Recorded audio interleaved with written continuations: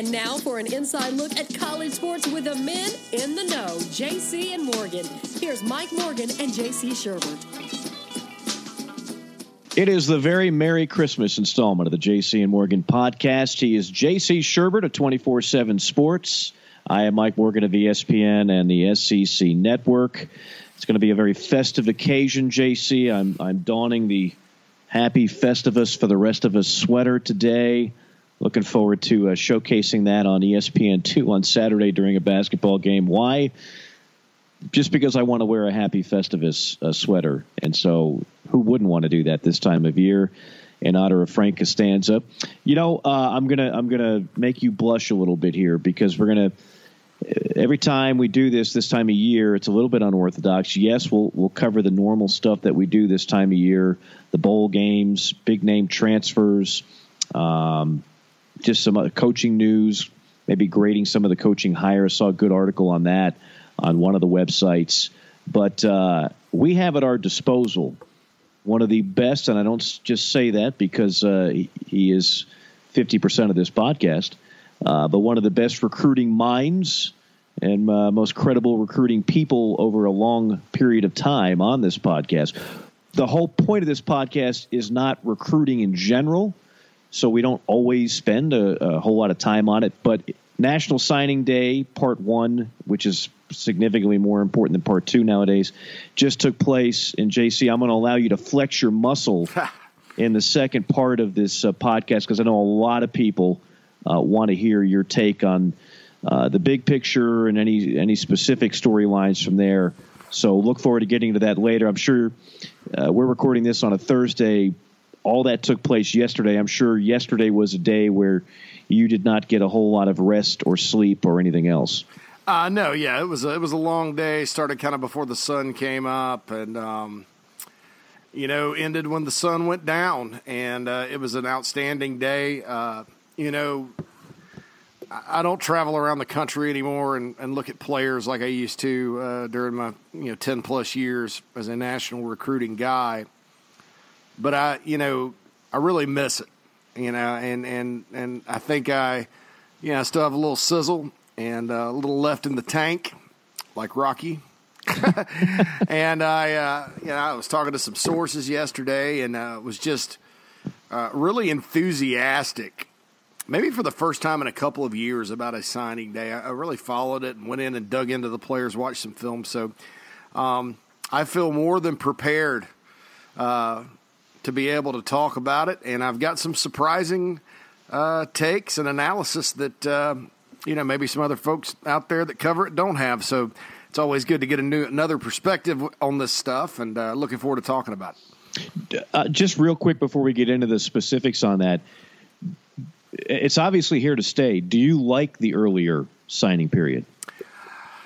I do this cycle, and I'll tell you why. I think last cycle, because you kind of plan in advance. Covering recruiting or being involved with covering recruiting, it's a lot like covering politics. And it's essentially the same thing because you're working all year to cover and analyze a decision or multiple decisions, thousands of decisions, just like, voters make decisions that you ultimately have no control over. And then there's coaches, and recruiting's a lot like campaigning, So it's very similar when you build up to a day, signing day or election day, in terms of preparation on our side. Coaches aren't the only ones making preparation. The media does too. Last year, nobody knew what to expect in terms of how many of these guys would pull the trigger early. It was thought that it was going to be a very minor thing, maybe 6 to 10 per class. And, the old regular signing day would still take place in February. Well, then 80% of the prospects signed letters of intent. And the media, I don't think were the only group that got caught with their pants down. I think it kind of caught guys like Nick Saban from Alabama off guard. Bama had a string of 7 straight top recruiting classes. They finished 7th last year. And it was because I think they were kind of counting on guys not signing. And, after they get done with the playoff, you can go try to flip them if you want them. Well, you can't flip them if they're signed. So the pool shrank. This cycle, Mike, I think coaches, after going through it, what's happening is they're signing as many as they can early, okay? And then for January, February, they're revamping the board. It's almost like a new cycle. Who's out there? Who do we want? A lot of times when you're only dealing with 4, 5, 6, 7 slots left, it's best player available. So guys are emerging and getting new offers and getting more opportunity. And that's what I love is when a player gets a great opportunity because he deserves it. And I think with the way the coaching staffs are handling it this cycle, it's going to be a lot more exciting. There's going to be a lot more news, a lot more fluidity with those few remaining spots per school. And you know, maybe a little more chaos as well. So I think that I think that, you know, whereas last cycle I was caught off guard, and by the time February got there, I was like, well, this is just, you know, this isn't even fun. There's 2 guys left for this school or 1 for that school. And when there's 1 guy left, you can't really report on it because they turned their phone off. And I think with this year, they've kind of found a happy medium and a new strategy. And any kind of like new strategy in recruiting is good because I get excited and enthusiastic about kind of seeing what happens. It's not predictable and same old, same old. Well, I think it's certainly it's added some juice to the month of December. There's no doubt about that. And from that standpoint, I like it. Yeah, it'll be interesting to see how this finalizes. But like you said, most of the recruiting rankings are not going to change a whole lot because there's not a whole lot to change with so many of the top players already committing. We'll get knee-deep into this past National Signing Day toward the tail end of the podcast. So for those of you that are waiting with bated breath for that, I promise we will get to that.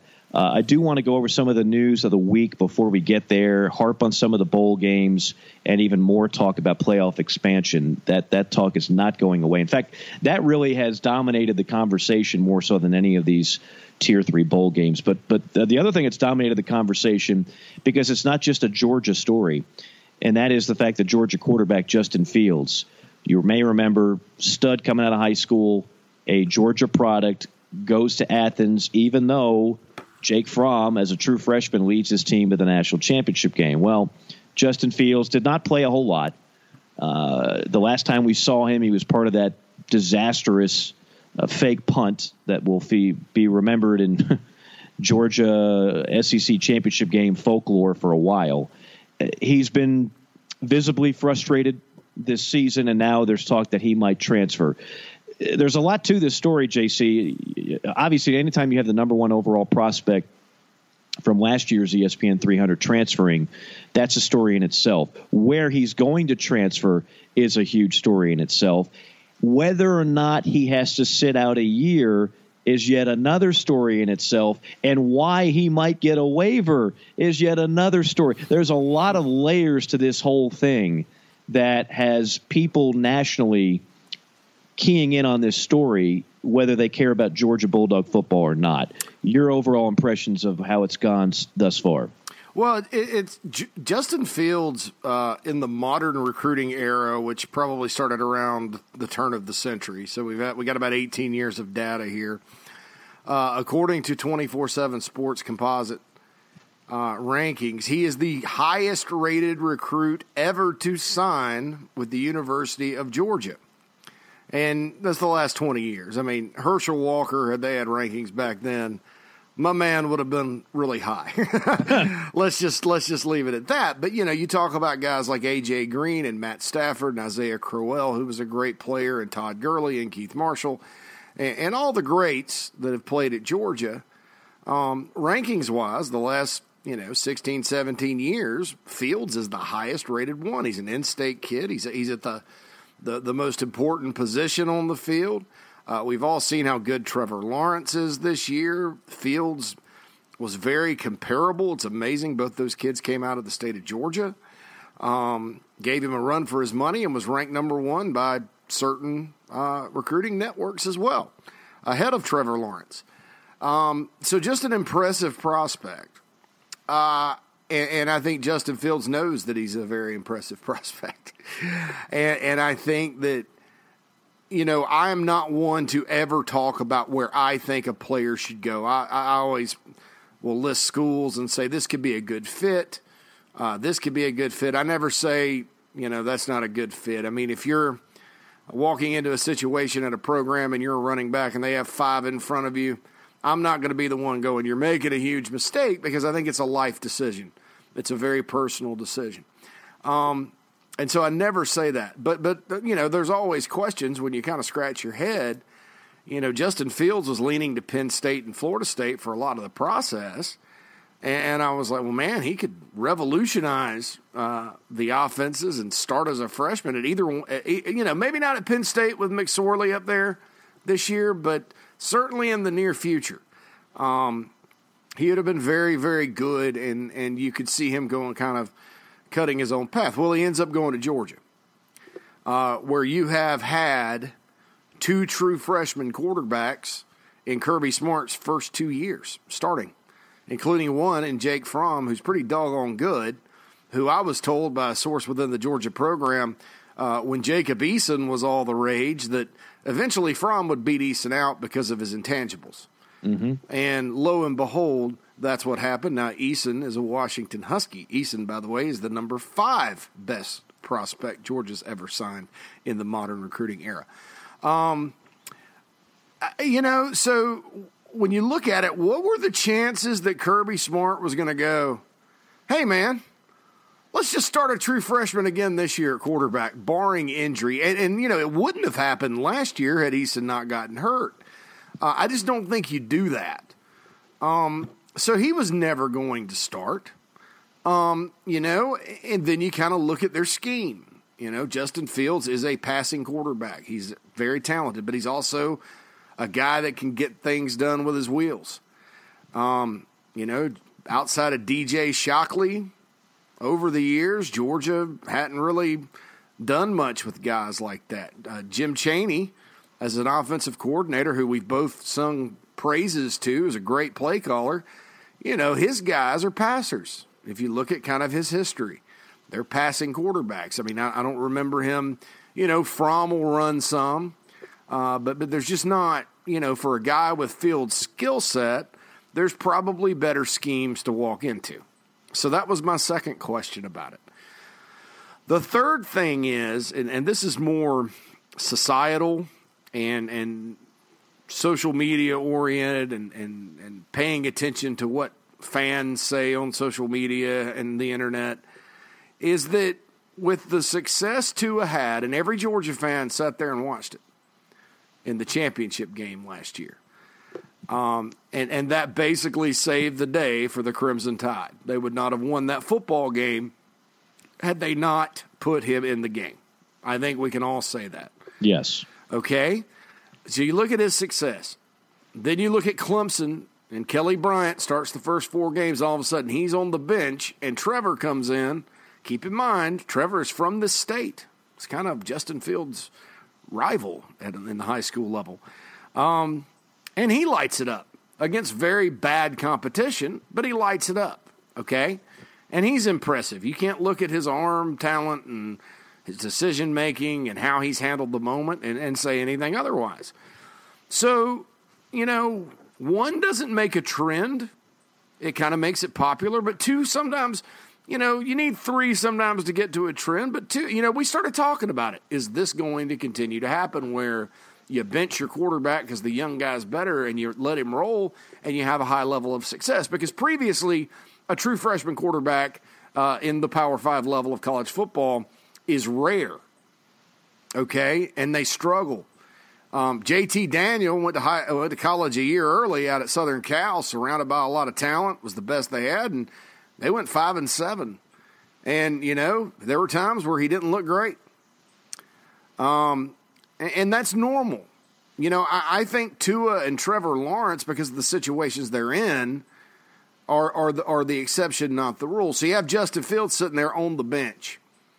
And he gets into some games sometimes and they just hand the ball off, and And, so there's the scheme thing and the philosophy thing, and then there's the fake punt thing. So on the field this year, it's one of those things where it had to be disappointing for him relative to his expectations and what he sees elsewhere with his peers. Okay, that doesn't mean he should have been playing. That doesn't mean he deserved to play. That doesn't mean he's better than Jake Fromm. It just means there were some expectations there for him, most likely, that were not met based on a number of factors. Okay? So that's another piece of it. And so you add all that up, and things are a little bit, dicey. And you look, and Fromm will be back next year. Fromm's probably an NFL guy, but he's the type of guy that could return for his senior year. So you're looking at 3 years on the bench, and you are looking like being DJ Shockley and just starting as a senior. And if you're Justin Fields and you think you have NFL talent, which he does, that's a big issue. So the whole thing, and then you throw on the fact that, Georgia lost a football game to LSU this year, and immediately the narrative turned. And this was not just Georgia fans. There's a lot of Georgia fans, but the media and everybody else, it's just a matter of time before Justin Fields gets in there. Okay? And I don't think that was fair to Jake Fromm. I don't think that was fair to Justin Fields. I don't think it's fair to Kirby Smart or anybody because, yes, Justin Fields is very talented and he is going to be a great player. But none of us are in practice every day. None of the fans are in practice every day. None of them are seeing what's going on. And then you have that. It's an Atlanta kid. We all know from living here, it's Kennesaw, so it's a little north, but it's Atlanta. We all know that Georgia rules the roost down here, even though there's a lot of representation from a lot of schools. Georgia is the big dog. Ooh. That's pressure.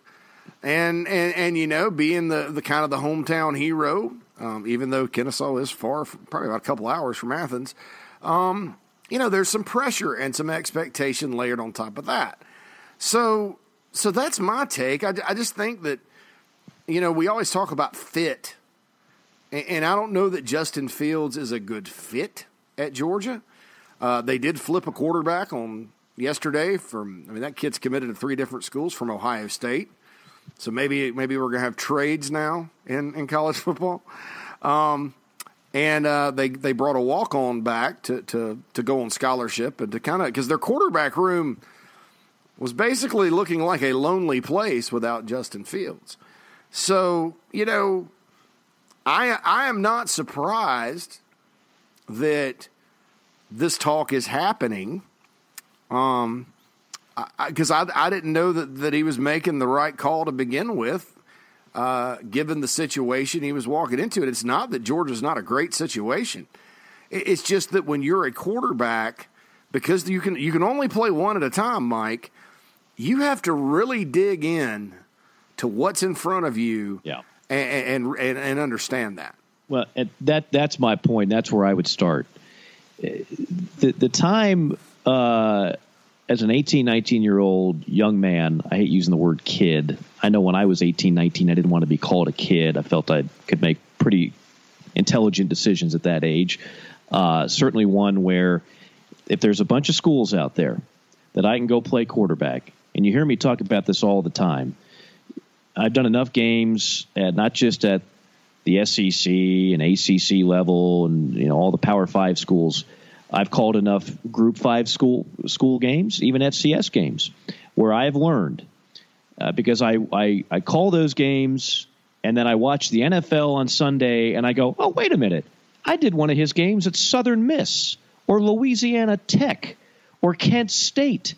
And look at that. Now he's in the NFL. In other words, you no longer have to go to the same 10 schools to be elevated to the NFL status. You don't have to go to the same 10 schools to be a first-round draft pick. You don't have to go to one of the same 10 schools to be on national television every week. You have now the ability to be seen, because let's face it, if you're in the ESPN 300, what is your ultimate goal? It's not to become a scientist. It's not to become an engineering major. It's to become a football player in the NFL. And you have to make an intelligent decision based on that. Going somewhere where the heir apparent just led his team to the national championship game, a place that Georgia hadn't been in since 1980, and had no reason to expect that he was going to drop off. And in the case of Jake Fromm, you mentioned the LSU game. Nobody for Georgia played well in the LSU game, including Jake Fromm. It was a poor performance. I've seen better quarterbacks than Jake Fromm have a bad game at LSU. So you had, if you're Justin Fields, even if you grew up a Georgia fan, if you're all about the NFL, which means you're all about playing right away, and you don't want to go to a place where you're going to throw 39 passes all year in mop-up duty primarily, then go somewhere else. If that is your mentality, where if I don't take over the starting job as a true freshman, then this is a bust, then it's a bad move, then I would tell you it was a bad move all along, because there was no reason to believe that he was going to usurp Jake Fromm right away at Georgia. There just wasn't. It's not the same situation that it was at Clemson when you had Kelly Bryant, who's a senior, and Trevor Lawrence, who, by the way, there's I was reading an NFL article. They were grading all of the bowl game quarterbacks. And even as a freshman, Trevor Lawrence, if they kind of drafted football players the way they do baseball players, where there was like a single A, double A, triple A, and you drafted a guy knowing he might not play right away or wasn't eligible right away, Trevor Lawrence would go number one against over all these guys. Justin Herbert, take your pick. Drew Lock, Jarrett Stidham, name your guy. Trevor Lawrence is a different cat, okay? Justin Fields is a tremendous player, but there was no reason to believe that he was automatically going to take over that job from Jake Fromm when Jake's in his sophomore year. So, I mean, somebody should have been in the head of Justin Fields and said, look, son, if this is what it's all about, where you just don't want to, kind of be a protege and take a year to where you can learn and not play a whole lot, you shouldn't have gone to Georgia in the first place. I admire the confidence. I admire the what have you. And then you have a situation where video circulates. Zach Klein, who's a sports anchor here in Atlanta, he caught a game. I might have been in the Tennessee game. I can't remember. And he's videotaping. He's recording Fields walking off the field. And Fields basically is kind of saying, yeah, all I did was hand it off all day. I guess that's all I do. Look, dude, if you're that unhappy, you probably should have thought going somewhere else in the first place. But now that you've figured all that out, transferring is fine. What's interesting is I'm told from my Georgia sources the kid is busting it in practice, and that Kirby Smart very well might use him in the Sugar Bowl against Texas. So here it is. Everybody's trying to guess where he's going to transfer. He is practicing. He is going to play. There's a good chance he will play some in the Sugar Bowl. And then I guess he makes the decision on where he's going to go, which everybody seems to think it's Ohio State for various reasons. The third part of this story, and I don't want to give this too much credence because it's not been verified, but there are some people trying to say that he is using an incident where, or an attorney that might represent him is bringing up an incident. Same attorney, by the way, who represented the Ole Miss players that wound up transferring without having to sit out. We're at a Georgia football game this year. A baseball player, which was subsequently kicked out of school, not just off the team, made a comment, put him in. Instead of just saying him, he used the N-word. I seriously doubt Justin Fields heard that, but there's a report that obviously the report came out and he knows about it. Everybody knew about it when it happened at the time, that you could use that as kind of a mental distress and anguish that allows you to get the waiver to go ahead and not sit out the year. You talked about Jacob Eason, who, of course, did sit out the year.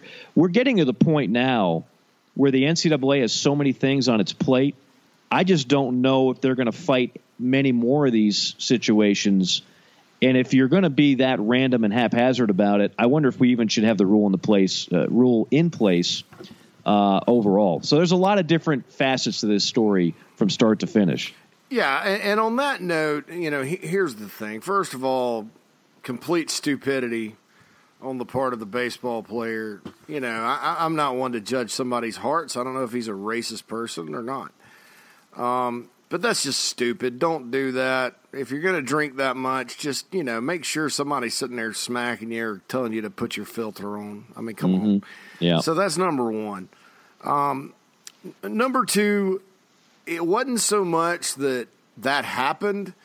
It was that it was highly sourced and documented. And that's the media these days. They're the racism police, I guess. And I think they're out to prove that, a lot of people are racist. And it was an unfortunate incident. I think it's a judgment call whether or not it's a high-profile news story. But as far as the NCAA goes, number one, they were a lot more liberal this offseason about approving transfers than at any point in history. A lot of guys got waivers that you kind of looked at and went, well, I don't think they're going to get the waiver, but they did. Number two, because that's well documented, if you're an attorney and that's the route you want to take for hardship, it's an open and shut deal with the NCAA. They're not going to sit there and question, a minority quarterback about feeling uncomfortable and facing a hardship when you've got a fellow student athlete, and it's on the record and highly documented, yelling the N-word from the stands. Now, is that representative of the environment at the University of Georgia and the student body and all the great Bulldogs out there? Hell no. No. Let's not sit there and paint UGA as some racist place. But when it's about an individual and it's about stating your reasoning and getting the waiver, I just don't know if, given the NCAA and given the, today's climate and, given the fact of who sits on those committees for the NCAA, I think it's open and shut and he would get the waiver. I mean, if he chooses to use that. That would be, pretty easy. If he goes that route, he's going to win because the NCAA is not going to fight it. I think we both agree on that. He's got a sister that plays softball there. I haven't heard anything negative there.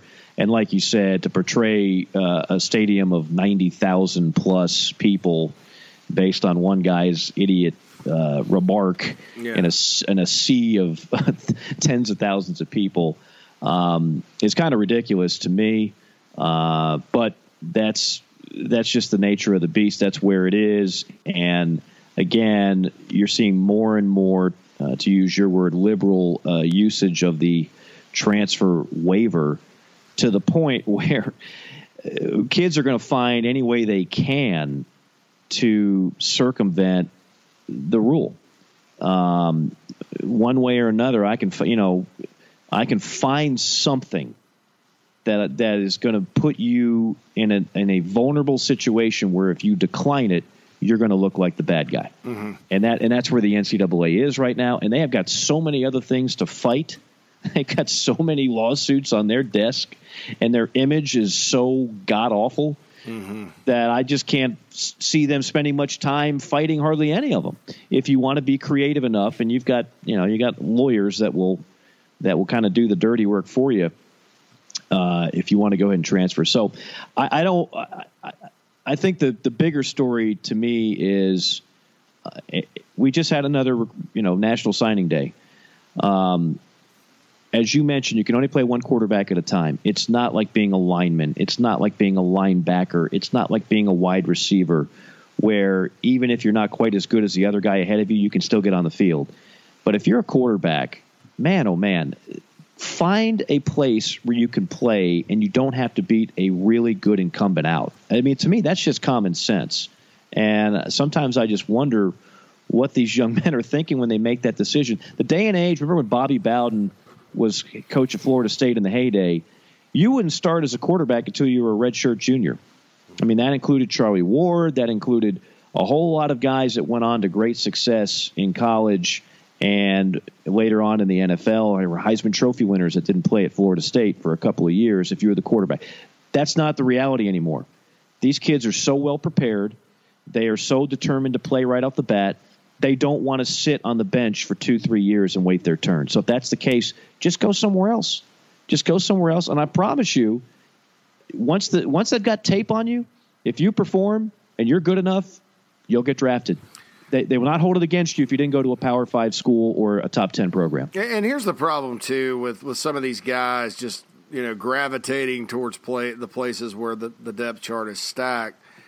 And here's the problem for me, Mike, with the programs doing it.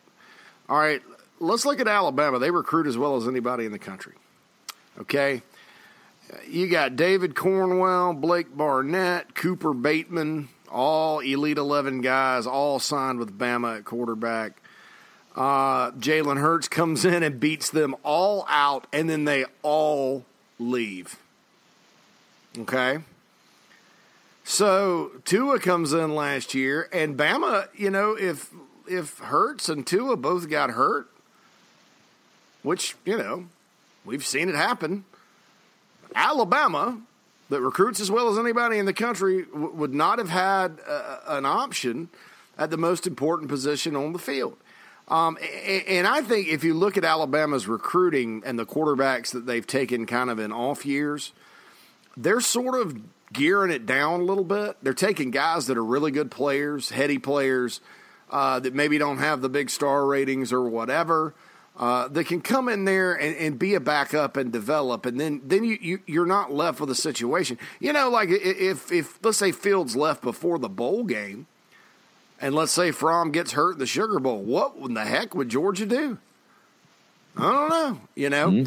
And that's the problem, even Clemson, and they were smart and recruited a guy named Chase Bryce, who is good, who was actually a 4-star guy, who sort of understands his role on the team. Trevor Lawrence gets hurt against Syracuse after Kelly Bryant transfers. And if it weren't for Chase Bryce, Clemson probably would be sitting on a loss and out of the playoff right now. But that's smart because Clemson's had 4 quarterbacks transfer. I think that programs that recruit at a high level, that are the popular programs that can go get anybody, because that's so important, I think you're going to start to see them, like I said, gear down.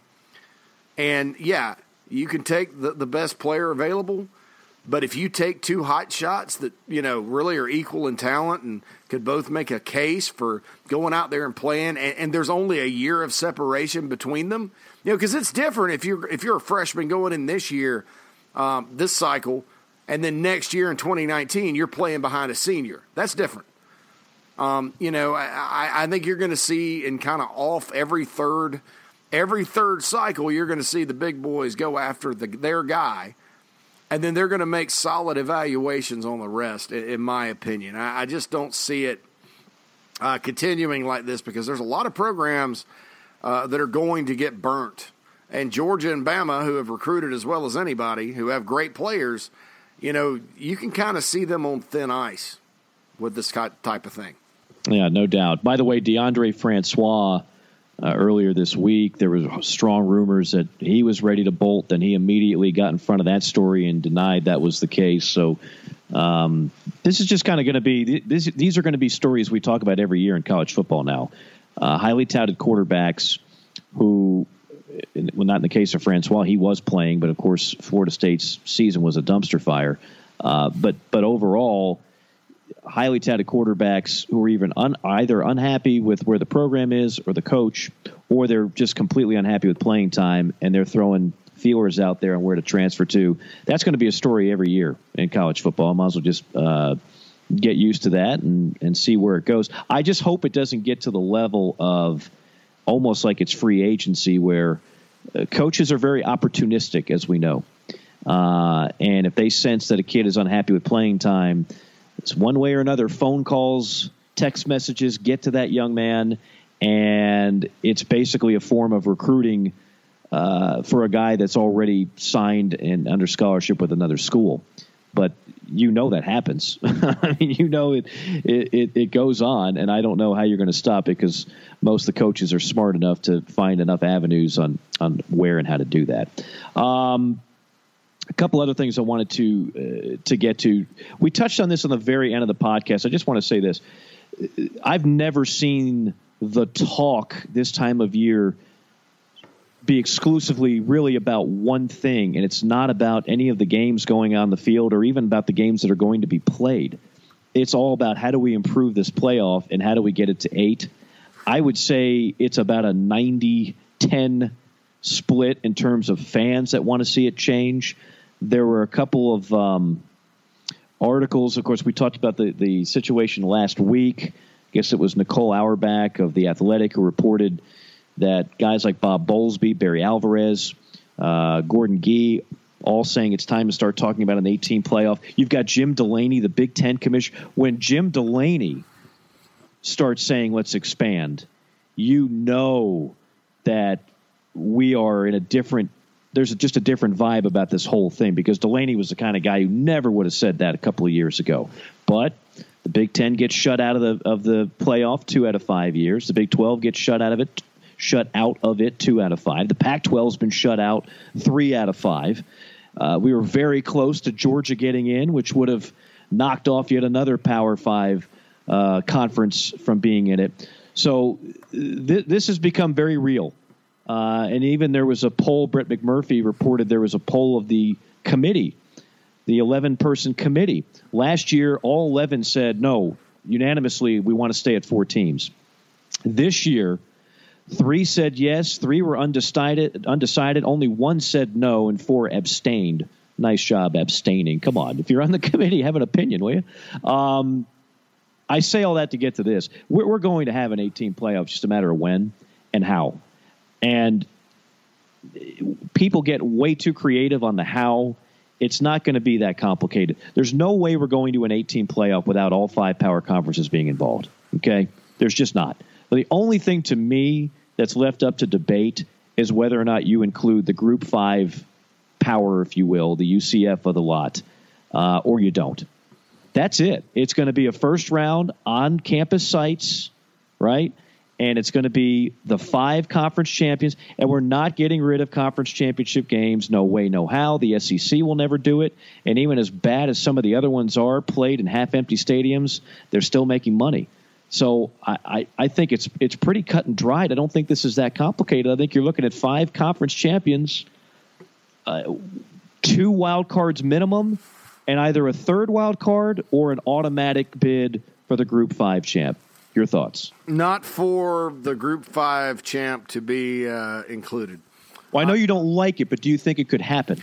I think it will because I think those conferences are also in need of dollars, and it's good for those conferences for their guys to have a chance. I think it's good for their programs to just sit there and go, all right, well, you can come to App State, and now we've got a shot at playing for the national championship. I'm not for that, though, because I think that you're going to get in a situation where, an Appalachian State runs undefeated through the Sun Belt and has a non-conference schedule that maybe includes, a lower-level ACC team like a Wake or somebody, and they beat them, and they're 12-0 because going undefeated still matters, and they're the highest ranked Group of 5 team.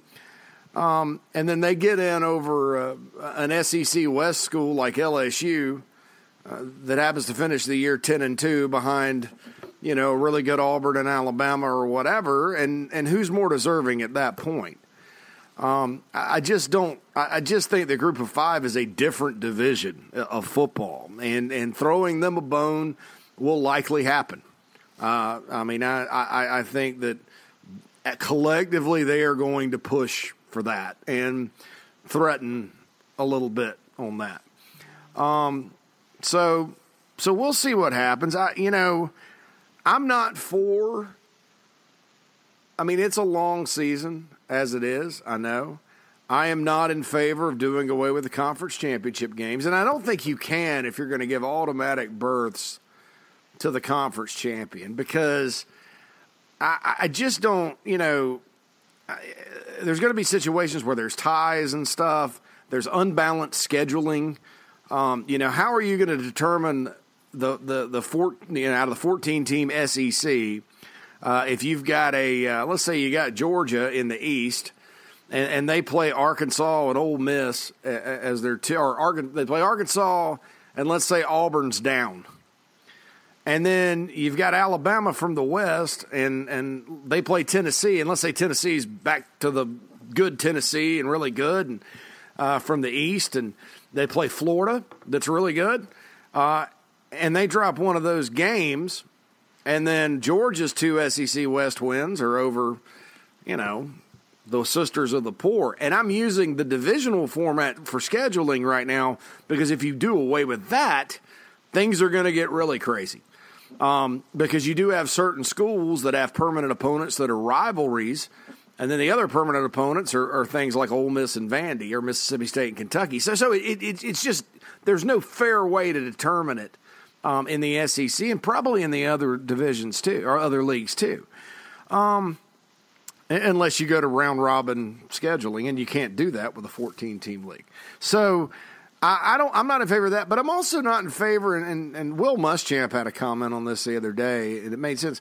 He said they'd probably go back to a 10-game regular season. And I'm not in favor of that either.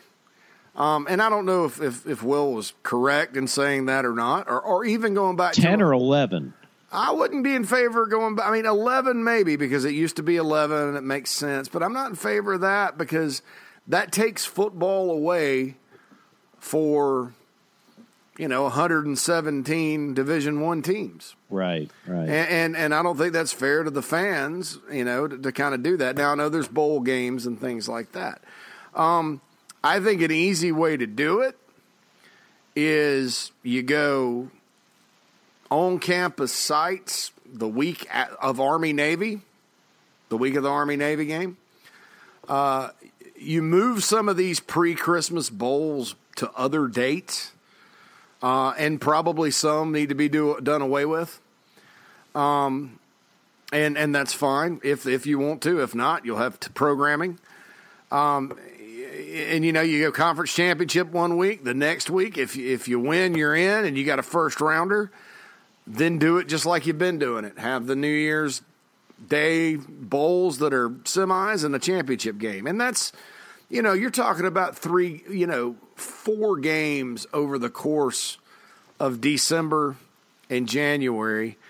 There are exams during that time, but if you get it in that second weekend in December, you can kind of work around that and make it work. The other option is to start it after Christmas and then move everything up, the semis to the championship game date, and then have a championship game the middle of January.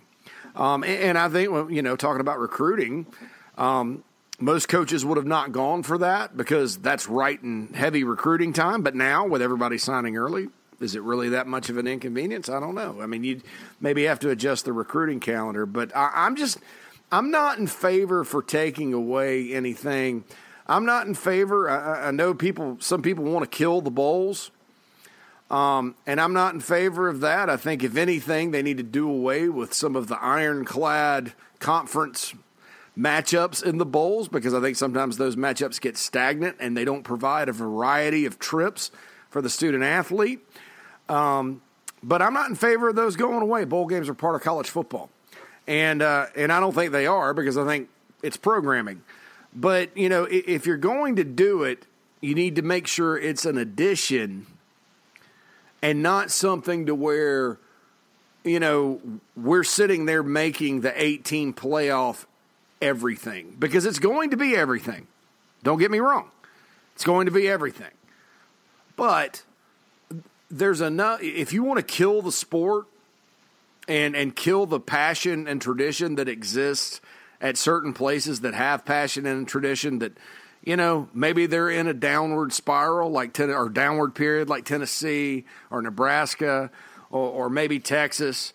But they're still looking forward to the season every year. You want to have the haves and have-nots and kill everybody else off. Do away with the bowls and conference championship games and just have everybody focused on 8. Hell, you may as well go to 16 at that point. Whoa, easy. And I just don't think that's good for the sport. I understand the need to expand it, but I'm just not, I'm not for anything that takes away what we have now. Well, I agree. And I would say take your finger off the panic button, because none of those things are going to happen. We're never going to go to a 10-game regular season. There's too much money that would be lost. There's too many TV contracts that would have to be completely revised, where everybody would have fewer games to broadcast. Not going to happen. Fewer home dates and revenue at the gate. Not going to happen. 12 games is where we are, and it's where we're going to stay.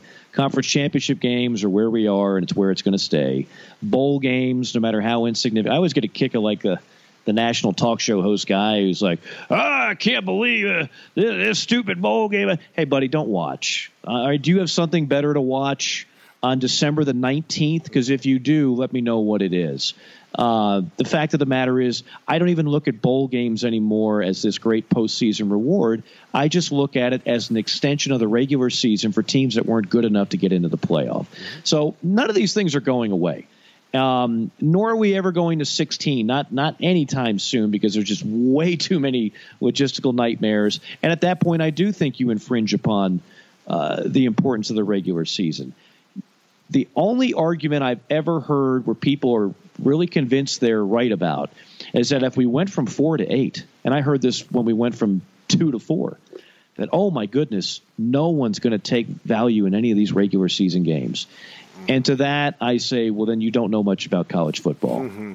Because everything you just talked about, JC, the pageantry of rivalries, the tradition of going out and tailgating on a Saturday, you only get 12 of those a year.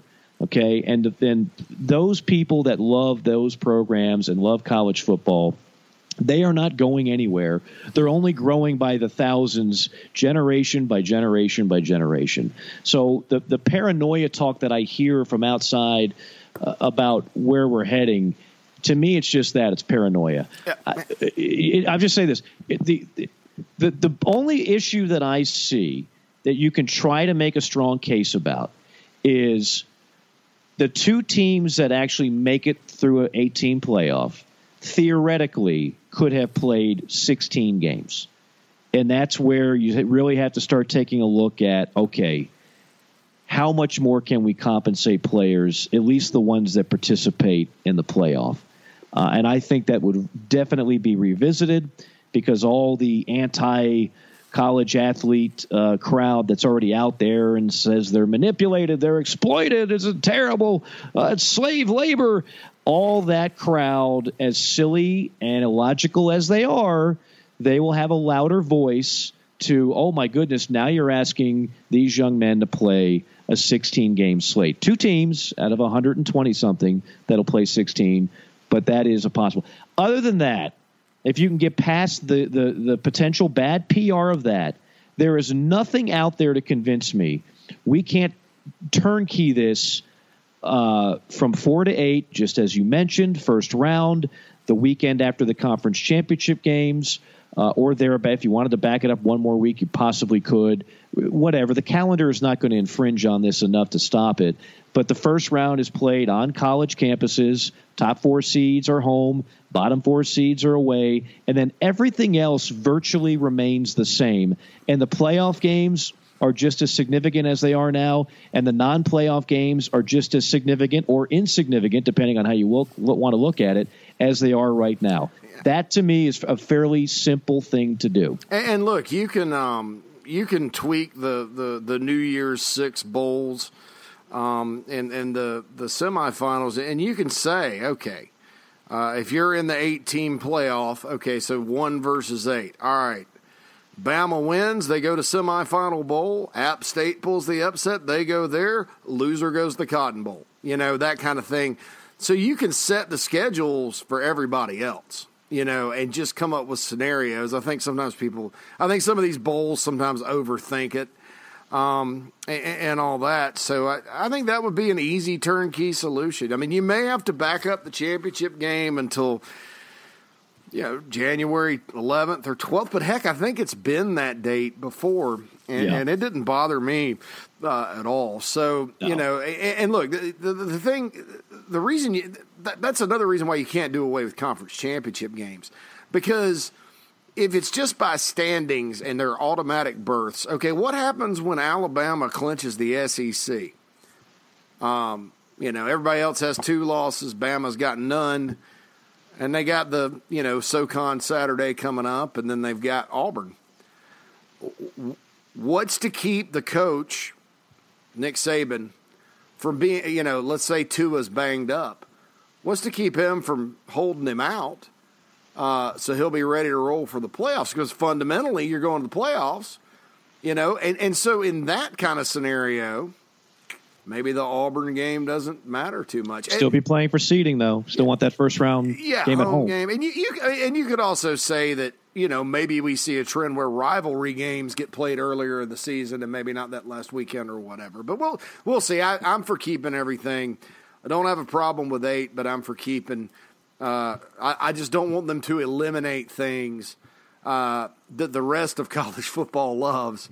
Yeah. Because there is a gap between haves and have-nots now, and I think one of the great things about college ball is that everybody kind of cares, Agreed. I do think the gap, and gosh, I feel like I've been saying this for 5 years ad nauseum, but I'll say it again. The gap between the haves and have-nots continues to widen, and that's not by virtue of the playoff. That's not – you can't blame the playoff for that. This gap started widening – going back to the BCS era. There are just certain programs right now that have advantages that will continue to have those advantages, and the money gets greater and greater for those particular schools. We've seen the line of demarcation has never been more dramatic between Power 5 and Group 5. Look at the TV money. It's ridiculously lopsided there. And then for those same programs that we're talking about every year, we could have an 18 playoff, a 14 playoff, a BCS, a Bowl Alliance, and we're still going to be living in an Alabama-Clemson world with honorable mention to Ohio State, the same school, Auburn every now and then, the same schools that we've been talking, Oklahoma, all the time, over and over and over and over again.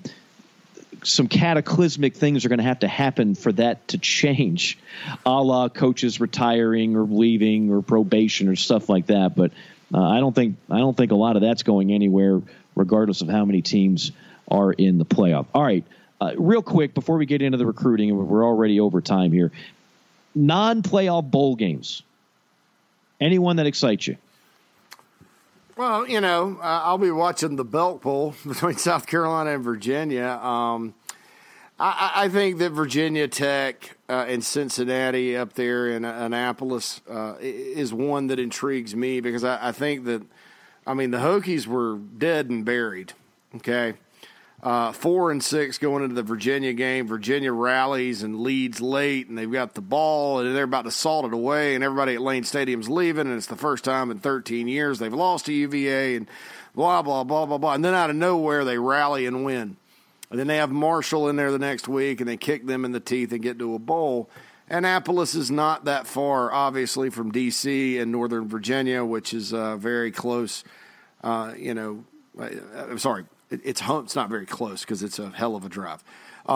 It's home to a lot of Hokie alums, so they're going to go fill it up. And I think, and they've played Cincinnati before. They played Cincinnati at FedEx Field one time.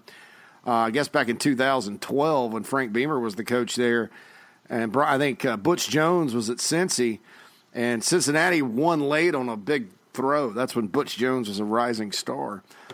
So I'm kind of looking forward to that. I think Missouri, Oklahoma State, and the Liberty Bowl is going to be awfully fun. I don't think A&M and NC State's going to be a good game because I think A&M's going to punt them, but it's an ACC, SEC thing. I can't imagine a more boring Outback Bowl than Mississippi State and Iowa. Kentucky, Penn State. This is a big one for Kentucky. I agree. Because, Kentucky beats them down there. And Penn State was a team that we were talking about playoffs. Now I think it is, you do still have Trace McSorley and all that, and he's a baller, and he's going to compete. But if Kentucky can find a way to win this game, and look, in all fairness, the Wildcats started hot yet again this year, and then they weren't quite as good. Now, they did pull out some wins, but, did lose some ball games. They lost to Tennessee badly, and they lost almost lost at Missouri, and they hadn't been playing as good, but they were rested and they'll get their defense going, and if they can slow them and win that game, they're 10-3. I'm not all that excited about the Sugar Bowl between Texas and Georgia, except for the Justin Fields thing. Rose Bowl, going to be interesting. It's Urban Meyer's going away party, I guess, and I think it's the first time he's coached in the Rose Bowl. It is. So one thing left on his resume. We'll see what happens. A buddy of mine told me Michigan State and Oregon in the Red Box Bowl, which is at Levi's Stadium, which is where the national title game is this year, was the punishment bowl. But, Oregon, is sitting on a good recruiting class. They got some momentum. Purdue, Auburn, if Purdue wins that game, I'm curious to see the reaction of the Auburn faithful, the Gus bus. Now, and they've had some good news lately. Other than that, I'm not interested in watching Paul Johnson run the option against Minnesota up in Detroit. And I'm not interested in UCF against LSU either, where you're going to have the little guy, get really, really mad and fired up to play the big guy.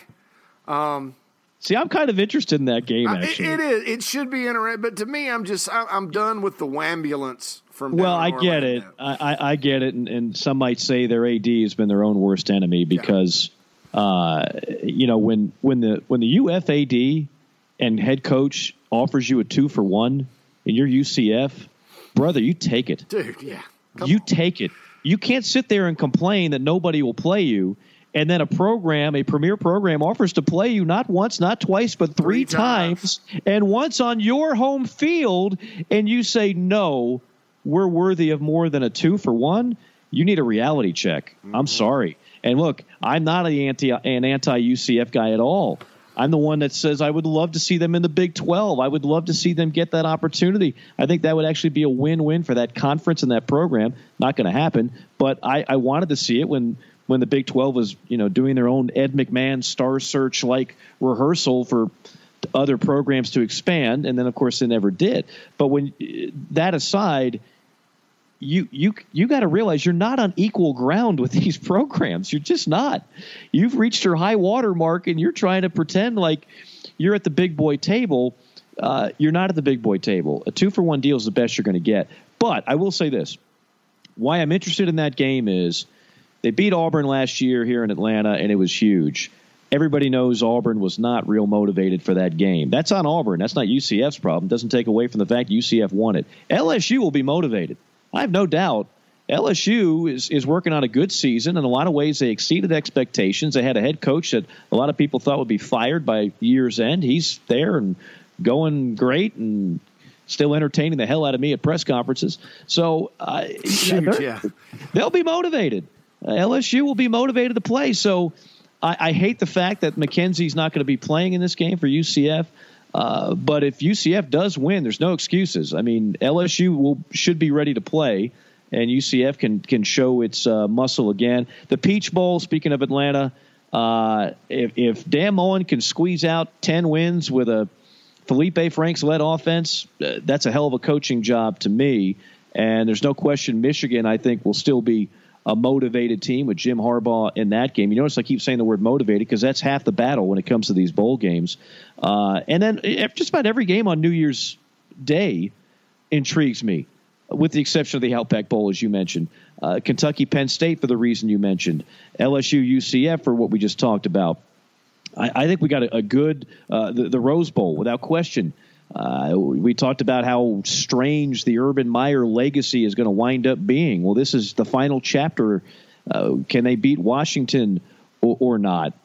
So, and then, of course, Texas, Georgia. Will Justin Fields play and then announce where he's transferring after they potentially win the game against Texas? Could be a huge win for Texas to prove that they're ready to finally be a true Robin to Oklahoma's Batman of the Big 12 Conference. So we got to wait a while for intriguing games, but when we get there, I like what we're heading to. Okay, speaking of intriguing, as promised, we're going to get into recruiting with the czar of national recruiting, J.C. Sherbert, in just a moment. The czar of great men's clothing, you know him, you love him. It's Brent Skinner, BP Skinner Clothiers. BPSkinnerClothiers.com is the website. Hey, we got a few days until Christmas, but really there's no bad time to shop with these folks, and you don't have to go anywhere. He's coming to your house. He wants to provide you with a level of personalized service that has become rare today. That is why he offers to come to you for fittings and consultations. I've had him come here to my place in Atlanta, opens up all these different fabric options, make sure that you are fit properly. It does make a difference, folks. It just, if you're wearing an ugly sweater, which I'll be doing again on Saturday, it doesn't really matter what size it is or how it fits you, because it's an ugly sweater, and it's understood you're not going to be looking your very best in an ugly sweater. But if you're going to try and look your very best in a suit or dress shirts, accessories, you do want to look your best. Go ahead, give them a call, set up an appointment. That's bpskinnerclothiers.com. A great Christmas present for you or a loved one, courtesy of one Brent Skinner. A lot of teams got some presents in the form of 5-star recruits, JC, and here's me, the novice. Here's my take, and then you can fill in the blanks with your expertise. I saw the same teams, for the most part, dominating recruiting that we normally do. I saw a couple of pleasant surprises. Oregon, Florida closed late with the big three down there in Lakeland. I saw angst in the Pac-12 because there's still a lot of programs in the Pac-12 that don't seem to be doing great in recruiting. I wonder if Chip Kelly is ever going to get the kind of talent that he needs to turn UCLA around. And then I see, like I said, just kind of the same old, same old. So tell me what I'm missing. Give me some of the intricacies of this latest signing day class. Well, I think with regards to the rankings, Alabama has, for the last several years, sucked the oxygen out of the room. And here's a little secret. Their classes are always legit. They finished 7th last year, and I laughed because I would almost guarantee you that there's more NFL players in that 7th-ranked class than at least 3 or 4 of the classes that ranked ahead of them, and maybe all of them at the end of the day. Because they evaluate well, they recruit 4- and 5-star guys, but they recruit the right 4- and 5-star guys. And a lot of times they make a decision to offer a guy that's not a 4 or 5-star, and I'm not talking about a Bama bump here. I'm just saying because they evaluate well, people take notice and they take a closer look and all that good stuff. And I think it's a tremendous class. I love what Georgia is doing in terms of their recruiting. Yesterday they went to Mississippi and got a 5-star linebacker named Nakobe Dean who will knock you into the dirt. He's a classic guy, like a real Georgia linebacker. A&M, the secret there, and then LSU's 4th. A&M's 3rd, LSU's 4th. The secret there is sign the top guys in Texas. It's easy. That's what you do. Sign the top guys in Texas. So Jimbo Fisher has a really good class.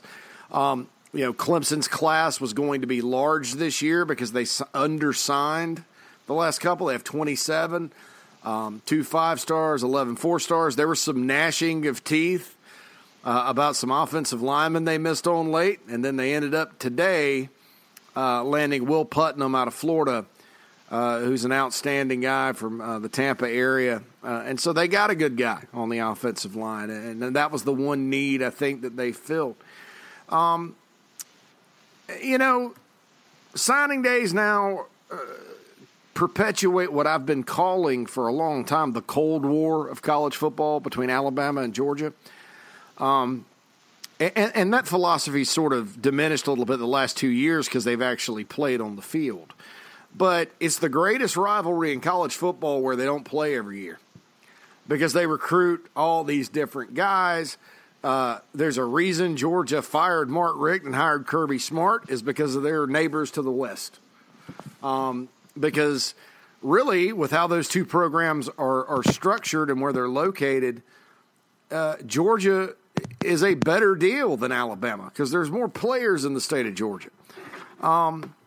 And so they fought some battles, and Bama signed a running back that looked like he was going to Georgia. That linebacker I mentioned. That was supposed to go to Alabama from Mississippi. He ended up going to UGA. So they kind of traded guys. All right, so let's get to the good stuff, though, because that's, with the way everything is right now, the climate out there, if you will, and the hype train, I don't know that Bama, and look, I'm not saying these classes are full of hype. I'm just saying that, everybody knows these two schools are recruiting really, really well and a lot of good players. Let's look at some other, situations. And you mentioned Oregon, the Ducks. Mario Cristobal, who, it's kind of funny. I think the national media, when Willie Taggart was hired at Oregon, they were gushing, and then they went to Florida State and they gushed some more, and he has a losing overall record. His team was a dumpster fire this year. And he's had more dumpster fire teams than he has good teams. Mario Cristobal gets promoted. Nobody says a word. Oh, well, here's the guy that was, down in South Florida and he got fired and he was assistant at Alabama. Let's see what he could do. Mario Cristobal proceeds in his first full recruiting cycle to sign 11 top players out of California, including the number one player in California. They went into South Florida and got some guys. The number one class by a mile in the Pac-12. They hit the JUCO ranks hard. They got two guys out of Nevada, a guy out of Tennessee, and a guy out of North Carolina. It's a balanced class. It's heavy on the defensive line, which they need. It is an outstanding recruiting effort that looks very similar to some of those classes USC signed over the years. It's a USC type class, and so I think that Oregon could be on its way back up, and I think from a talent standpoint, because I think Oregon was a very talented team when Chip Kelly was there, but it was a scheme team. I think from a talent standpoint, you're probably going to see more NFL players come out of Oregon if this continues than there has been in years. Individually, I don't really, talking to some of my friends that do player rankings these days, Mike, it was a hard year to kind of figure out who number one was, because I mentioned JT Daniel earlier. He graduated high school early and went. I think he would have been number one.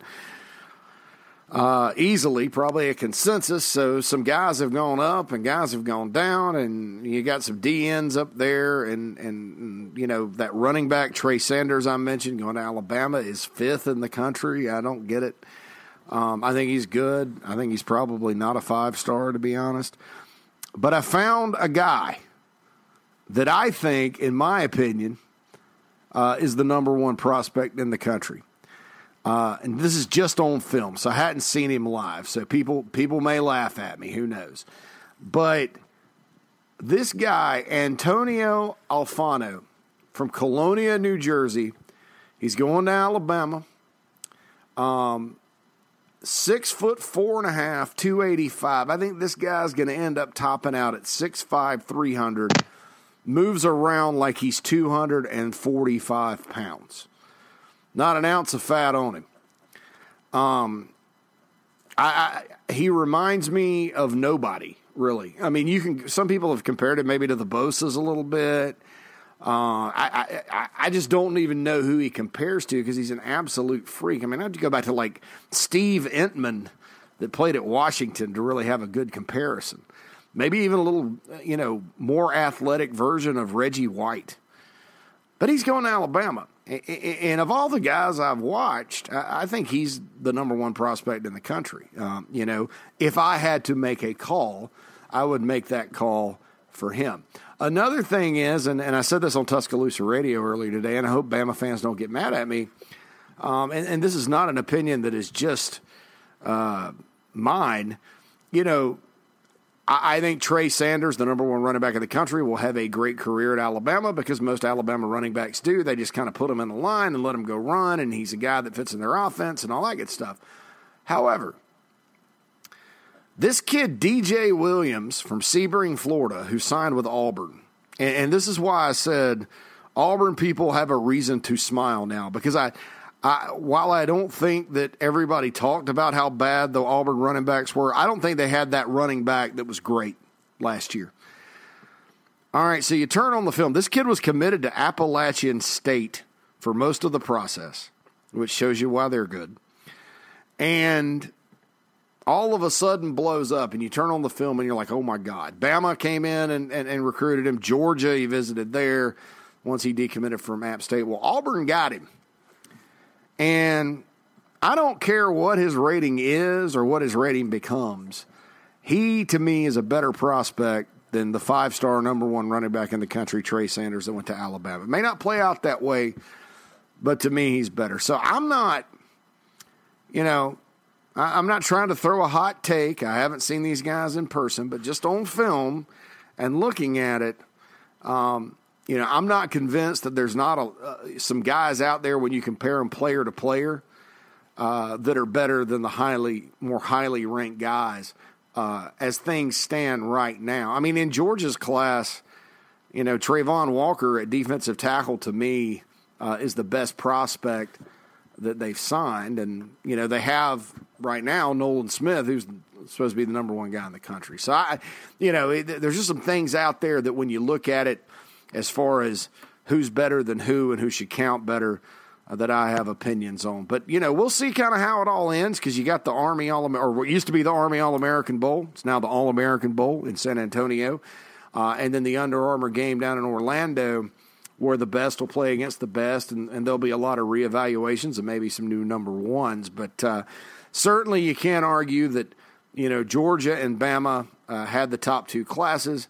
I will caution a lot of people out there that think that all of a sudden Georgia's up there with Bama.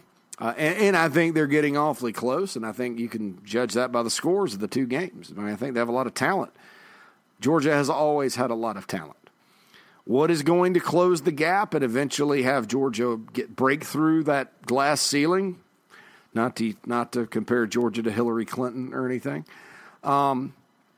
Is going to be, is Kirby Smart a better evaluator than Mark Richt? Because the numbers and the stars and all that and the rankings are essentially the same. Georgia signs a top 10 class every year. It doesn't matter if Kermit the Frog is the coach. And on paper, numerically, these guys have just been a teeny bit better. What happened with Mark Richt is a lot of times they would take those guys that were highly rated, but they ended up not being the best guys in Georgia. And it's hard because they're here because there's more and more players every day. So I think that's what's going to end up closing the gap. And ultimately, Georgia will probably surpass a lot of great teams if they're making the right evaluations. So far, from what I can tell, they definitely are. But you just never know. So that's my 10,000-foot view of the first National Signing Day.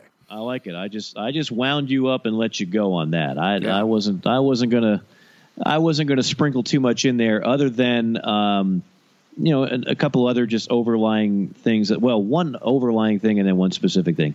The same states producing an overwhelming majority of the talent. And the bad news is for schools out west and even in the Midwest is that most of them are concentrated in SEC states. We're talking about Florida. We're talking about Georgia. We can call Texas now partially an SEC state due to A&M, and I can't imagine their recruiting is going to be anything less than stellar for quite some time now. Louisiana is always good in terms of percentage of guys for a state that size. California obviously is the other one, but the Pac-12 has a lot of work to do. And it all starts in recruiting, particularly on the defensive side of the ball. I mean, Pac-12 gets great quarterbacks. There are a lot of guys that are on NFL rosters that have come from Pac-12 schools that are quarterbacks, but they got to start picking it up a little bit on the defensive side. Yeah. And then the other thing I would say specific to the SEC, number one, I mean, not much has changed. You can finish 11th in the SEC rankings and still have a top 25 class. That kind of just speaks to where that conference is. But how about the job Chad Morris and Arkansas did? When is the last time you saw a team go 2-10 and then rake in a top 20 class? I mean, that's almost unheard of. I mean, and it's a 27-person class right now, and I think part of the reason they got him is because he can go into the state of Texas, and you look at their breakdown, you got 6 from Texas and 5 from Arkansas and 3 from Louisiana and 3 from Oklahoma. That 4-state area, there's an abundance of guys in Texas. The top part of Arkansas is always good. Louisiana, as you mentioned, and then Oklahoma is kind of like a place where you can sometimes go in there and sneak and get a guy. Jacobs, the running back for Alabama, is from Oklahoma, and I don't know that the in-state schools really got after him. So it's kind of a place to go find sleepers. But looking at it, I do think it's a good class. You've got essentially one, and that's Trey Knox from Murfreesboro, Tennessee, that signed top 250 player. He's number 221 in the country. But then you look at the guys that haven't quite signed yet, and in the state, Hudson Henry, who's, I think, Hunter Henry's brother. He is, yeah. Big-time tight end that they're going to do a lot of great things with. And then this kid from Warren, Arkansas, who's a monster receiver at 6'3", 225, Treylon Burks. They got a 4-star player, Devin Bush, out of New Orleans, which I think is good.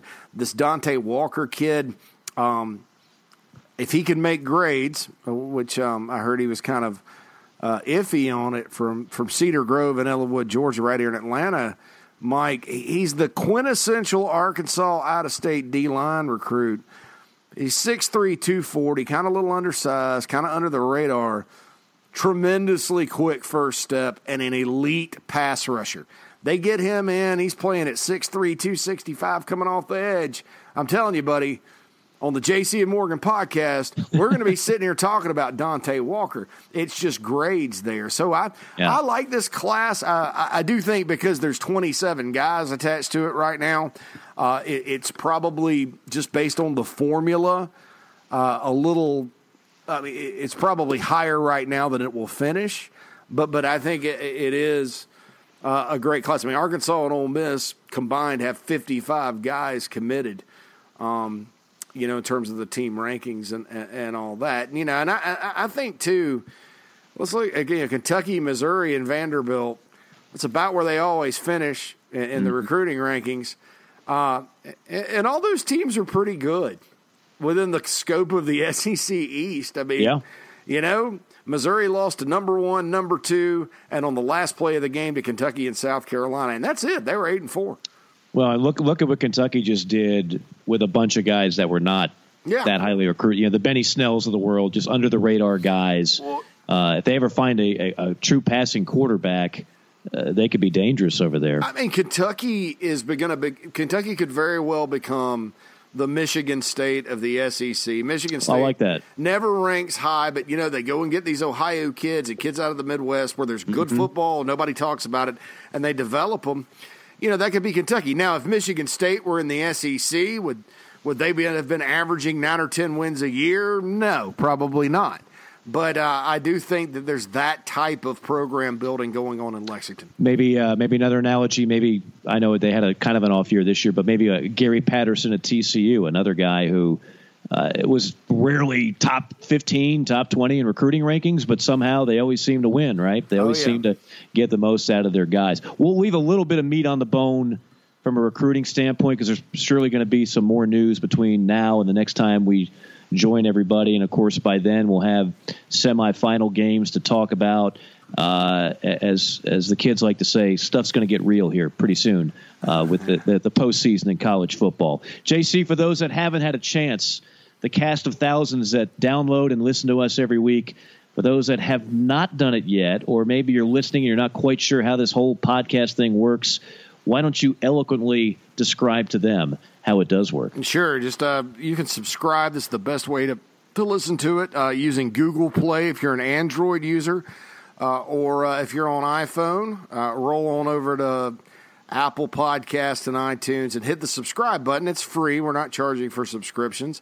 But when you do that, it'll send you a little text alert every time we upload a new episode, so be sure to listen to JC and Morgan. And I want to thank personally everyone and wish them all happy holidays that have kind of joined the fun here, because our numbers, as far as listeners go, have grown pretty well here in the past 2 or 3 weeks and over the past 2 years. So thank you, the hardcore college football fan, for listening. That's a great way to end it, and a great point to make. That's kind of our stocking stuffer, the fact that you folks in a world full of a lot of podcasts out there have chosen to download and give us a little more than an hour of your time each and every week. that brings a smile to our faces, and hopefully we're bringing a smile to yours as well, keeping your mind off stuff like work and crying kids and everything else, and just having some time to digest a little college football talk with yours truly. That's a good way to end it. Folks, have a very Merry Christmas, and we can't wait to talk to you right as the calendar turns into 2019. For J.C. Shurburtt, this is Mike Morgan saying so long for now on the J.C. and Morgan podcast.